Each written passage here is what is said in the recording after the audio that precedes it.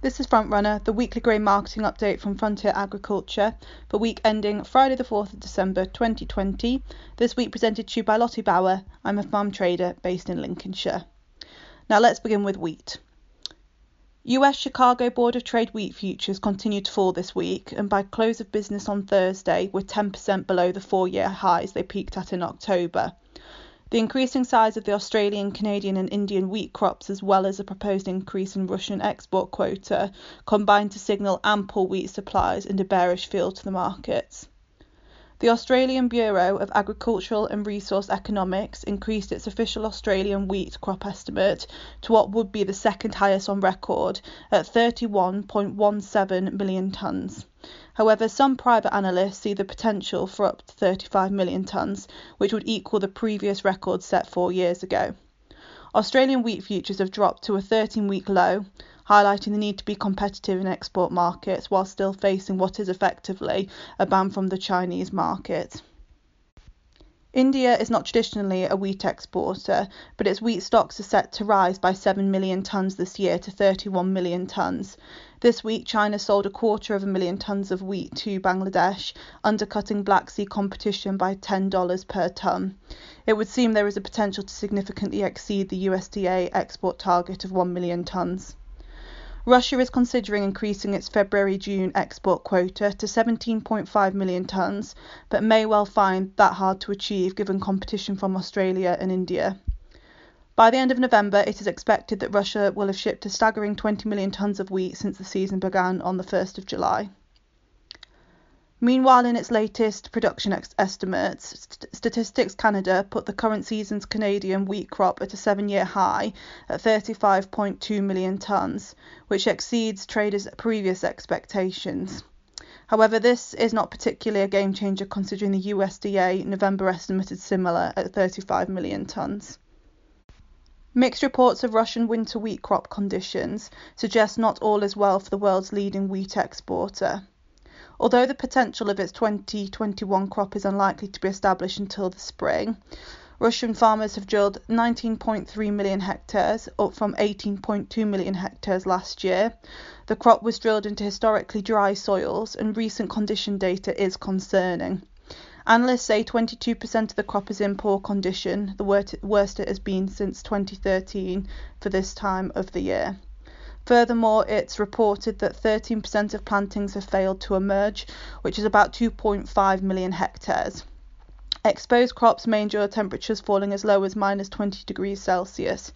Initial 2021 Russian wheat crop estimates range from 78 to 83 million tonnes. European wheat prices are being pressured by the continued strength of the euro against the US dollar. The euro continued to climb this week, reaching its highest level against the dollar since April 2018. The consequence of this is that European wheat prices need to fall to allow exports to remain competitive on world markets. Meanwhile, as Brexit negotiations near their conclusion, the volatility of the pound continues. The outcome of the Brexit negotiations, whether the UK leaves with or without a deal, is unlikely to have a notable impact on the pound and influence domestic wheat prices. Whether this will be for the better or for the worse is yet to be seen. I'm going to take a moment to mention Frontier Pools. There's been plenty of uncertainty in the world and domestic prices this year. However, the Frontier Pools represent a secure way to market your crops. By committing a proportion of your crop to the Frontier Pools, you manage your risk when it comes to marketing your grain. Please visit our YouTube page at www.youtube.com/Frontier Agriculture to see our latest video on how the Frontier Pools work. Now let's turn our attention to what's been happening with barley this week. Last Friday, the Agriculture and Horticulture Development Board published the Early Birds Survey, which details national cropping intentions for 2021. Unsurprisingly, the survey shows there will be a shift back to larger areas of winter-drilled crops. The 2021 cropping intentions outlined by the survey show a 24% increase in the winter barley area to be drilled and a reduction in spring barley area of 30% in comparison to crop 2020. Brexit uncertainty continues to dominate the entire barley market, which is still awaiting clarity on trading arrangements from the 1st of January. Potential tariffs of €93 per tonne on exports to Europe would be prohibitive to both UK feed and malting barley. Exports continue to ship this December. The malting barley market continues to struggle with demand destruction as a result of COVID-19, and the outlook for 2021 is equally uncertain. Whilst news of an approved vaccine is positive, it's not enough to instill confidence in brewers and distillers who are finding it difficult to forecast demand. The expectation is that malting barley demand will continue to be significantly down for the remainder of the crop year. The uncertainties impacting old crop are just as prevalent for new crop barley. Frontier has a range of contracts that we can offer growers to minimise risk, including Frontier pools, which were discussed earlier in this report. You can find out more about this at www.frontierag.co.uk/pools. Now moving on to oilseed rape. The old crop domestic market has remained static this week with little change in prices. The key point of interest in recent days has been looking forward to the prospects for the 2021 crop. This interest has been sparked by the release of the AHDB Early Bird Survey.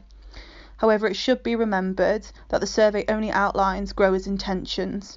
Due to its timing, the predicted areas of spring crops are inevitably less reliable than those for autumn sowing. However, the UK's rapeseed crop is almost entirely winter sown, and the predicted 18% drop in rapeseed plantings to 318,000 hectares will likely prove to be pretty close to the final outcome. This would equate to the smallest planted area since 1986 and only 42% of the area sown as recently as 2012. In this time, the UK has swung from being an exporter of rapeseed to the current position where our crush capacity is well in excess of our ability to produce supply. The prevalence of the cabbage stem flea beetle has affected crop profitability, and the industry is continuing to seek ways of managing this issue going forward. For global oilseeds markets, the December USDA report, due out on December the 10th, is the next key moment. In recent days, we have seen US soybean futures hit 3-week lows, with fund or speculative long holders leading a sell-off after parts of Brazil received some welcome rain onto their parched spring crops.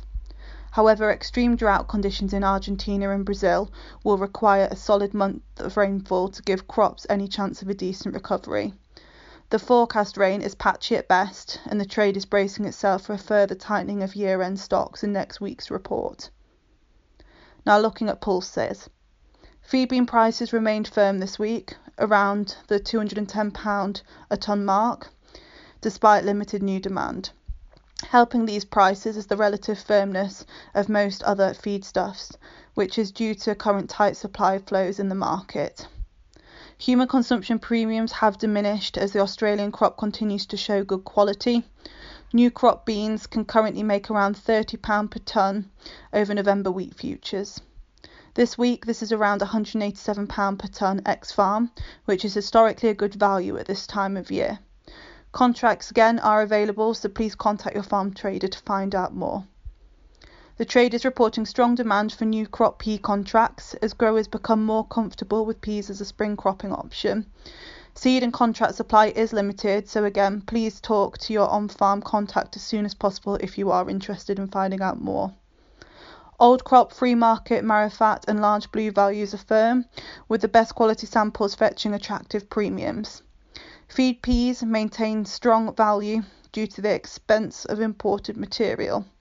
Domestic demand is partly switched off due to these relatively high prices, but some limited demand remains. If the opportunity arises to sell into the feed pea market, prices are the firmest we have seen in recent years.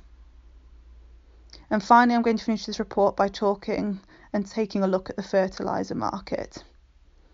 European nitrates firmed again this week, with Yara moving prices €5 per tonne higher in Germany and the Benelux region early Monday morning. CF fertilisers soon followed later on Monday with a further £5 per tonne onto the December and January nitram and nitrogen sulphur grades. CF fertiliser prices are still lagging behind the European levels as they have been all season, but as we get closer to usage it will all be about supply and logistics. The urea market saw India return to the tender process and at this stage the country has confirmed around 1.3 million tonnes of granular urea for shipment before the 6th of January. Demand in India continues to be strong. This will certainly keep granular urea supplies tight through to the end of January-February, meaning it could be too late and prices too strong to entice any new UK shipments this season. It has been another week of good demand for MOP, TSP and PK grades. Many farmers now keen to take some cover before the new calendar year, as replacement cargoes of TSP and DAP look much firmer than in the summer. European buyers are also doing the same, which is pushing demand and causing further logistical issues for the spring. This was Frontrunner for week ending Friday the 4th of December. If you'd like advice on grain marketing, please get in touch with us directly or speak to your local Frontier farm trader. All Frontier customers have access to live market pricing and online grain trading in the MyFarm farm management platform. Thank you for listening.